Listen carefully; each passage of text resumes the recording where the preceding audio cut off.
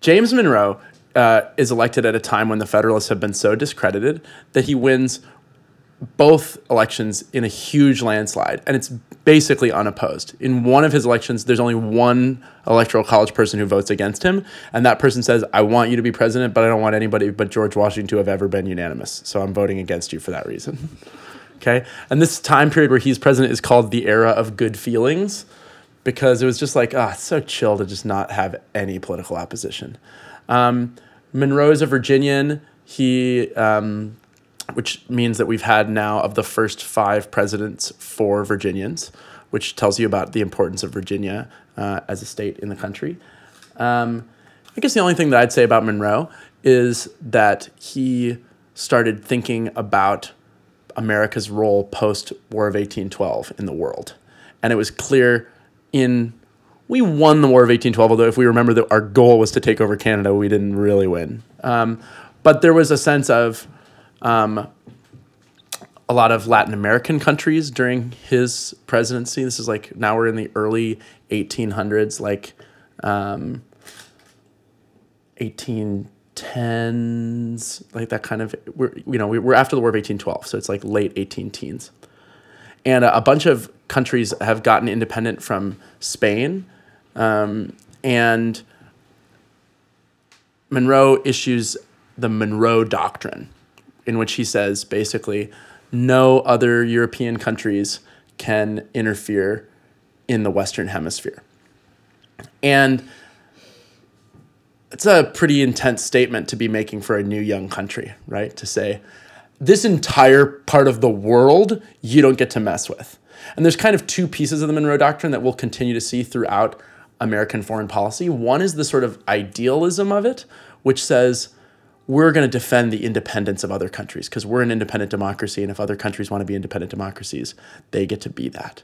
And this sort of defense from European imperialism that comes from having a democratic superpower that's maybe not correctly called a superpower at this point, but it is flexing its muscles and becoming economically powerful and politically powerful. But who is he to get to say that? Like, who would? Right, well, that's the second half of it. The second half of it is it's so arrogant. And it's so presumptuous, and it in itself is the basis of future American imperialism. Because part of the reason was you guys can't mess with it, but there was also by now very serious consideration after failing to take over Canada that maybe we should take over some of that Spanish stuff. Let's take over Mexico. Let's take over Cuba. And Monroe, in saying that no one else could interfere, certainly was not saying that the United States couldn't interfere.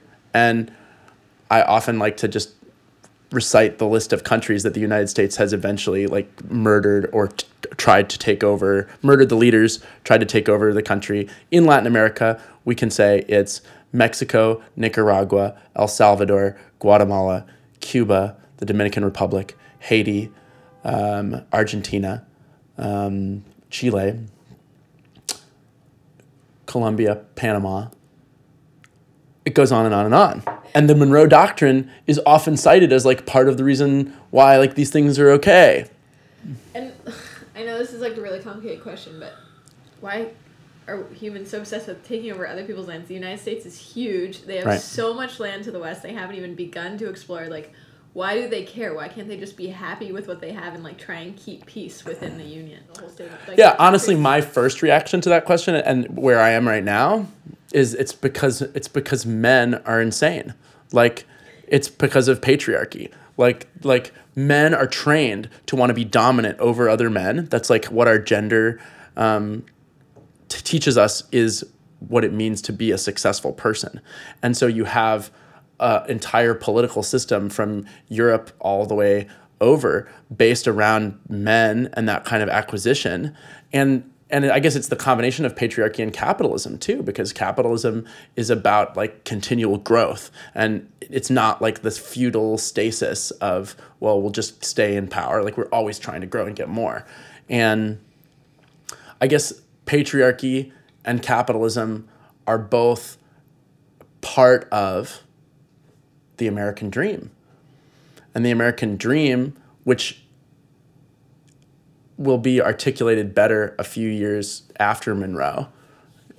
And and I guess there's a couple different versions of the American dream. There's the individual one, but there's also kind of the collective one, which eventually will be called Manifest Destiny.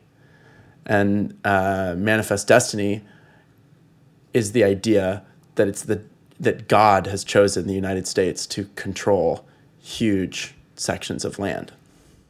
I think that's all I want to say about James Monroe. Okay.